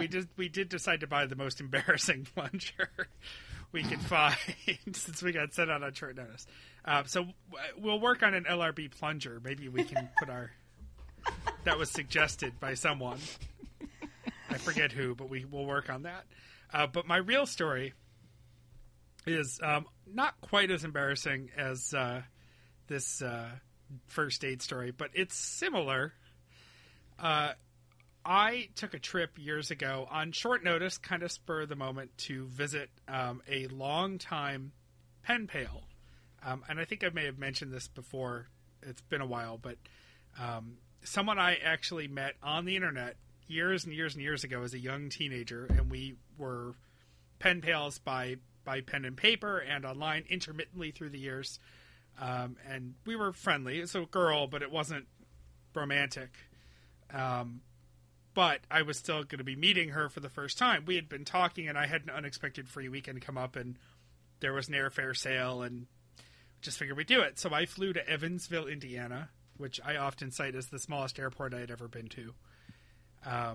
And she came and she picked me up, and we met for the first time in person, and we got back to our house, and I had been traveling all day. And so I excused myself to use the restroom, and I used the sort of half bath in the common area of their house, and immediately clogged the toilet. Oh no. And I, of course, went through all those panic steps that this date went through. I didn't go as far as to try to throw it out the window. And to be clear, I didn't think that anything I had done had been particularly impressive or abnormal. It's not like it was, and if everything had been functioning properly, this wouldn't have been an issue. But for whatever reason, of course, my luck in front of a family of people I had never met before in person, I had to come out and ask about a plunger. And I am panicked, and there's this long pause, and then she just looks at me and goes, "Oh yeah, that one all the time. Sorry about that." That goes hand in hand with having a plunger. You have to tell your guests to use a different restroom if the one that they're going to is problematic. Also, let's use That's a on little her. common sense. Somebody who just got off 2 flights and has been traveling all day. I mean, come on. Ouch. Yeah. So that was the beginning of a long weekend visit. And then, dear readers, I married that girl. Nope. Actually, I think we realized we weren't as compatible as we thought we were as friends when I got there, and we drifted after that. So there you go. Oh, Evansville, interesting That was my first experience going to a Jimmy Buffett cheeseburger in paradise too. So there you go. Wow. We get a really excellent email that very much ties in with the top story from listener Sabrina. And she tells a story about being at a restaurant after, I think it was a beach day. And her sister-in-law got stuck in the bathroom of this restaurant with no toilet paper at all. And they kind of dismissed it. Their food came. She was still in the bathroom, and she probably has some tummy troubles. And then she looks down at her phone. She has 17 missed calls. Somebody else has a bunch of Facebook messages, and turns out the poor woman was stuck in there with no toilet paper, which is like not the worst reason to get stuck in a bathroom. Like, I can think of a lot of other, the toilet's overflowing and the door is locked and you're stuck in there. Like, it could be worse than that, but that's still pretty terrible. And they talk about what articles of clothing they would sacrifice to get out of that situation first. And they talk about socks and things like that. But they're right. These were probably she were probably in flip-flops and a bathing suit and maybe a cover-up or something. No, here's how I solve this problem. When the third or fourth or fifth person comes and tries to open the door, knocks on the door or whatever, instead of saying, occupied, then you say, I'm sorry, I'm having an issue. Can you alert a member of a staff that I need assistance? And then I ask the staff to get me some GD toilet paper. Yeah. Yeah. This is one of the reasons that I carry Kleenex in my purse at all times, and I carry wet wipes in my purse at all times. Yep. And I wouldn't go to the bathroom without it. Okay, LRB toilet paper and wipes. Give me the LRB poo pack. Oh, I love it. Ooh. Luke said that she should dip her butt in the toilet. No. Luke, have you ever met a woman? Sorry, that's not happening. And frankly, how big does he think the toilet bowls are? I'm fairly sure that there'd be no dipping on my part. I'm not doing that either. Forget just ladies. No one's doing that. No one should do that. Yeah. All right. That's enough poop talk, I think. Thank you. Oh, thank God. Friday, number 2464. Well, that tickles our T-bone. So Luke is back at Walsh Wash and Doormat. He has set up what he characterizes as a wall of Jericho so that he can do a taste test with Andrew on different brands of weird, quote, soda products, unquote, that he picked up at the Darn Good Grocery. They talk a lot about something that they refer to as cinnamon Pepsi. Stupid to talk about it if you don't have it to taste test it, Luke. But I looked it up. It's actually called Pepsi Fire. And there's one called Pepsi Ice, also that's spearmint. But this is only because they couldn't call it Pepsi Fireball. And that's a serious thing. I did some reading about these sodas that they're developing, including the 1893 brand, and they're all supposed to be substitutes for alcohol. They're like alcohol-flavored sodas. Oh. Yep. So then he tells a story about not spitting at a wine tasting that he went to back in the day and how he got so wasted that he started a fight with a Cairo sponsor from El Gaucho restaurant, I think, and got called into Rod Arquette's office and told on no uncertain terms, I'm sure, that he needed to not do that anymore. Yes. Then they do this taste test, which consisted of 5 sodas, which were Dr. Pepper, Diet Dr. Pepper, Squirt, 1893 Ginger Cola, and Mountain Dew Pitch Black. Luke says later on that he thought he didn't execute this very well. And I would agree with that. I think the idea was great. I think they could have had a ton of fun, or tons of fun, as Andrew always says, with this concept. But he just did a terrible job of picking the sodas. I think he just wanted a Diet Dr. Pepper. Yeah. Yeah. I wrote, this would have been better if it involved Cheerwine. And then, actually, no, it wouldn't. There's a whole podcast called Totally Beverages and Sometimes Hot Sauce that is dedicated to this concept. And it's surprisingly entertaining because the guys are genuinely excited about beverages. But this one was a little, I don't know, random. It sounds like Jeremy Holmes should be on that podcast. Ooh, yeah. That's exactly who I obsessed. thought of. And why did he choose all warm sodas? Why didn't he go to the cooler? Well, now this is a little bit weird because we got a throw your phone from Margaret on this, who says, I've listened to nearly every episode and I've never wanted to throw my phone so hard or so far. First, who taste tests warm soda? Oh, wait, would you like ice? My answer, fuck no, I want cold soda. You had one job, Luke. Second, there was so much background, gross slurping, swallowing, messing around with cans, etc. I really rarely fast forward or skip entire episodes. I just push to the end of the testing. I did notice that too, Margaret, that there was a lot of weird background noise in this one. But I had a slightly different interpretation of this. I didn't think that it was warm because, like she says, who drinks warm soda, especially the stuff that you get from the convenience store? You get it out of the giant cases that they have. I just thought it was Andrew being really weird about ice cubes. Like he has to have ice cubes with his soda. And it wasn't that, I mean, maybe it had been 25 minutes since Luke bought the sodas or whatever, so they weren't exactly ice cold. But I didn't get the impression that he bought them warm, that it was just an Andrew. I have another quirk. unpopular opinion here. I actually prefer warm Yes. soda. You like warm I soda, think it brings out the flavor, and I hate being cold. But I realize that I'm wrong. I don't like ice melting in my soda, so if it's going to have a lot of ice in it, I want to drink it fairly quickly. Yeah. Because I don't want to dilute that sweet, sweet diabetes taste. But, cold soda definitely over warm. Yeah. I don't know. It was all, it was a step that was just a little bit off on this whole taste test thing. I think it had the potential to be really good and really fun, but Luke needs to just plan better and, geez, get some weirder sodas. Call Jeremy. He'll hook you up with weird.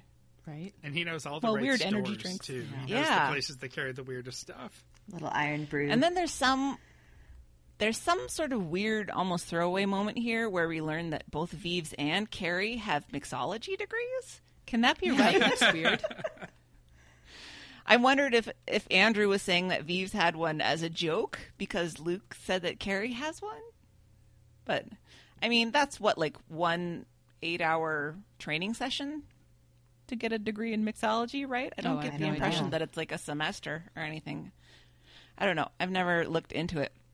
So the top story for the day is the whole follow-up on the Amazon Whole Foods acquisition and how they've dropped the prices. And how Luke was unimpressed at the prices that they had actually been dropped to. There's this article in the Wall Street Journal where they, quote, hear informally, unquote, that Whole Foods is already busier, even though their prices are not competitive. Like, they're still 30% more expensive than Walmart. Well, this is bullshit to start with. You can, obviously, but you shouldn't write a story where you hear informally about anything, and then you extrapolate that to draw conclusions about a business. And we agree that it's essentially just marketing. It's because this whole deal has gotten Whole Foods to be top of mind to people, so they're shopping there. And then they transition to talking about Trader Joe's because Andrew says, I think he doesn't shop at Whole Foods or Trader Joe's, and how it's known for problematic parking. And then Luke says, and I quote, that it is a soulless ex-urban hell life with these sprawling parking lots and Bed Bath & Beyonds, unquote. And I'm trying to be positive, but at this point I just need to say, go fuck yourself, Luke. Lots of us live in the suburbs, and we have good lives. And if we want something exciting or a good restaurant or whatever, we drive into the city. It's fine. I can be in Minneapolis or in St. Paul in 15 minutes from my house. So just because I like to have a garage so I can park my house, or I like to have easy, quick transit to places and not have to deal with city traffic, it doesn't mean that I'm some sort of automaton who just blankly watches NCIS at the end of my night. Am I right, Bobby? Let's watch it there with the NCIS season premiere coming up in just a few weeks. Thank you. I just get tired of this very smug attitude towards people who have chosen to organize their lives in a slightly different way. Even as Luke acknowledges how crazy it is trying to get parking at Trader Joe for when he carries. Well, he doesn't live in the city. What is he talking about? I don't know. It's true. I technically live in the city, but I never have any problem parking at Trader Joe's. No, me Yeah, neither. I don't know what the deal is. Whatever. Okay. Then we learned that people are mad that Luke said that Ireland was part of the United Kingdom yesterday. That was including me in real time as I was listening to Thursday's show, and I stopped down to go into our planning conversation to say, what is Luke doing? In part because it upset me that he said that, and in part because I knew it was going to set off a hellstorm of people who... Because as I said, they're different, and then, Anne, you chimed in with, they're very different, and people take it very seriously. Yes. The difference between Ireland and Northern Ireland may not seem very important to us Americans, but it really is to the Irish like people. North and South Korea. Well, they're just Korea. Yeah. Right. There may or may not have been some actual armed conflict over the matter. Yeah. Right. And essentially Luke tells people to suck it. He doesn't say, oh, whoops, my bad. He just says, He's sort of your like, problem. who cares? Right, exactly. Top story, I guess second top story, is that Chili's is cutting its menu almost 50%, from 125 to 75 items. That's not actually 50%, but we'll let that go. And they are abandoning attempts to essentially be trendy. They're letting go of the quinoa and the kale and all of that stuff and just going back to good old American comfort food, ribs, whatever. I don't see why they tried to branch out from that in the first place. But I was really amused at this article that Luke was reading from where the customer feedback, they got 3 important branches of customer feedback, the Chili's brass did, that customers want faster service, they want hotter food, and they want high quality products at a great value. Boy, the bar has been low at Chili's. Yeah. If people are like, I just like my food to be hotter. I've only been to a Chili's once a long time ago. Is it that bad? I never thought it was... it is what it is. It's a exurban hell chain restaurant, right? I have trouble with restaurants where there are too many menu items. I get overwhelmed. And Yeah, I agree. When they try to do too many things, they don't do any of them very well. But different people and different tastes again. One of my brother-in-laws is really a very sort of meat and potatoes kind of guy. My mom always tries to make something like meatloaf when he comes over because he's really suspicious of vegetables, and he's just, he grew up in a home where it was very light on vegetables. Let's put it that way. And so when we go out to eat, we go to the Outback, or we go to Applebee's, or we go to Chili's, because those are places that he feels comfortable and he likes. And there's no reason that he shouldn't be comfortable there. But I wouldn't say that it's world-class food. We definitely have times when we just go to TGI Fridays because we want a burger that's going to be the same burger we know it's going to be and whatever. And I love those moments where there's very little thought involved and you're not going expecting anything more than what you're going to get. And similarly, if Sam and I are driving home from Boston after a concert or something and we want something, we know it's going to be open at 11 o'clock and it's on our way home and it's going to have something we'll want to eat, the Cheesecake Factory in South Shore Plaza. And Cheesecake Factory has the biggest menu of any restaurant ever. Oh, yeah. But they'll have something that will seem appetizing when we are exhausted and it's been a long day and we start flipping through the menu. We'll land somewhere where we know we're going to be happy enough, and that serves a purpose for us. Mm-hmm. Mm-hmm. Well, Luke says that restaurants that offer one of everything don't work. And Andrew kind of quibbles with that. He says he really likes extensive menus at places with what he refers to a lower brow feel.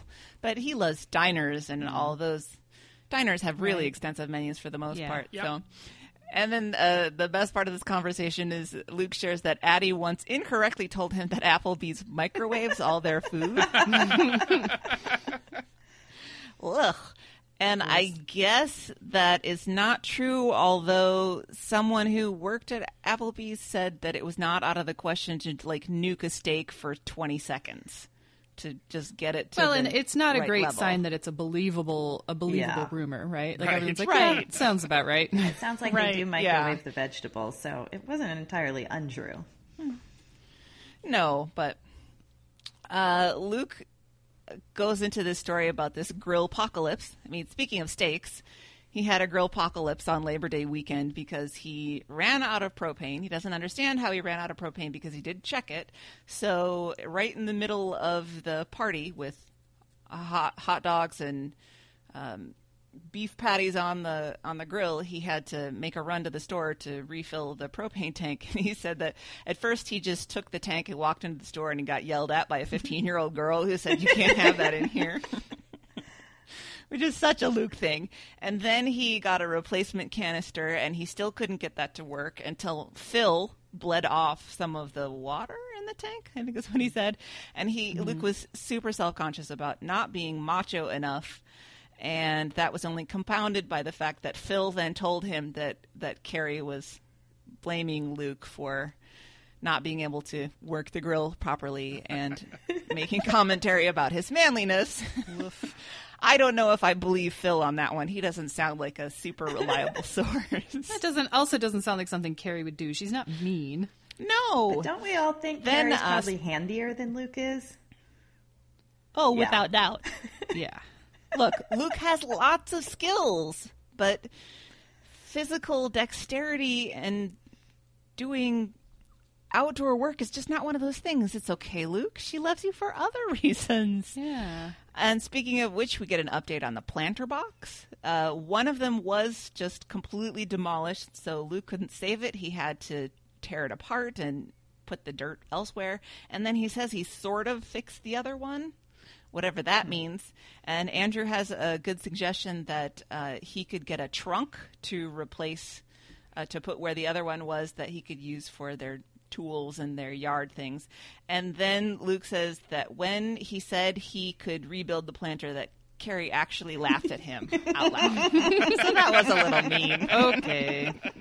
Maybe I should That's take back what I just said. Maybe it's because he used Weenie duct bit tape to meaner. sort of fix the other one. Maybe. He said he bought braces. He bought braces from Home Depot or something. So, I'm sure it was fine. I suspect that Luke's real problem is that he tries to shortcut and half-ass all of his projects like that. So he wants to come up with some solution that's going to work real quick instead of taking the time to do it properly. Emails for the day from Joe that they called Josh for a long time. It made so much more sense. He said something about he'd been married for 49 years, and I was like, somebody who's named Josh can't possibly have been married for 49 years. That's the name That's of a a good much point. younger man. But his name was Joe, and he had something about the Subaru commercial. About how the cheesiest part of it was the legal disclaimer, and I wrote, if Anne wanted to listen to talk about commercials, she would listen to after these messages. It was just a little bit too much overlap for me at this point to have 3 days of talking about this I commercial. wrote, are we talking about this effing commercial again? Forever. Unfortunately. And from Kevin on the onion subject, which is evergreen, he says to wipe water under your eyes like you were putting the sport ball blacking under your eyes, and the onions will attack there instead of your eyes. I don't know if that works, but that sounds interesting anyway. Yeah. And finally, music for your weekend from Luke, this new artist Vagabond with The Embers. Andrew with a not new artist, the B-52s, Dance This Mess Around, and listener Mackenzie chooses Sisters with Buck. And that is the end of a very long week. Indeed. And as usual, we're running long, so we're going to do housekeeping nice and quick. You should buy LRB merch at littleredbandwagon.com. You should archive for us. Email us for more information on that. You should buy stuff from Amazon at littleredbandwagon.com/Amazon. We haven't found out how we're going to get pennies from Whole Foods yet. We're working on it. But until then, littleredbandwagon.com/Amazon. Make sure you buy all your funny, weird, awkward stuff so that we can talk about it on a future show. Listen to our friends over at Earbuds and Earworms this week, an episode about funny songs. And there is at least one Weird Al song on the list. And make sure to send us your favorite clips from the year that was in LRB so that we don't have to do any real work later in December. No, thank you. And if you would like to get involved with the show, visit our website at littleredbandwagon.com. Send us an email of throw your phone or hug your phone moments at throwyourphone.com. Also, Facebook. We're on Facebook all the time. The show Twitter is at LRB Podcast. You can send us an email at littleredbandwagon@gmail.com for all your non-phone throwing related subjects. And please remember, if you'd like to play TBTL Bingo, just send me an email at tbtlbingo@gmail.com, and I will send you out a bingo card when we get around to it. Finally, a voicemail or text is 802-432-TBTL. That's 802-432-8285. And with that, who is going to get us out of here? I will. But before I do, just thanks again to Ellen for joining us on this recap. Thank you. Thanks for giving me an outlet for all of my opinions. Of course. And with that, until next time, this is The Next Party. We love you, Jen.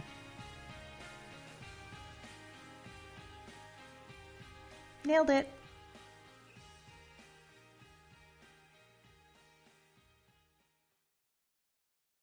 Okay, so like Christy said, do you think that all the people who are saying, I had a dream with Luke and Andrew, are just total BSing it until you have it? And so I had a dream that I was at Andrew's house recording TBTL with Luke and Andrew, and then Professor Bananas started levitating. Like, you know when you pick a cat up around the armpits and the back legs hang? So she was doing that, but by herself, and she was stretched out to like 3 feet. Oh my God. And not only was she levitating, she was directing movement. So she was like zooming across the room. And I said, oh my God, what is happening? And Andrew goes, oh yeah, she's been doing that more lately. And I was like, your cat is flying. That's fantastic. And then I was super upset about it until the point when Genevieve came home with their 2-year-old son. Oh. And I was like, wait. And they told me that they had had a secret child and they just didn't want any of the 10s to know. That's strangely I believable. wasn't allowed to say anything. And It is kind of believable, actually. Luke was really serious. He's like, Anne, you cannot tell anybody. And I said, my lips are sealed. And then I was thinking, oh my God, but I want to tell the guys. It's like when you send a high school girl away for her pregnancy, they just went to LA. Oh my God. I have TBTL dreams all the time because I fall asleep while I'm listening. Oh. And then in my dream, I'm getting really mad because nobody's listening to me while I'm trying to participate in the conversation. They're just blowing right past you. Yeah, no, I get really angry. That's why you're here, Ellen. You're going to have your voice heard. Yes. Right.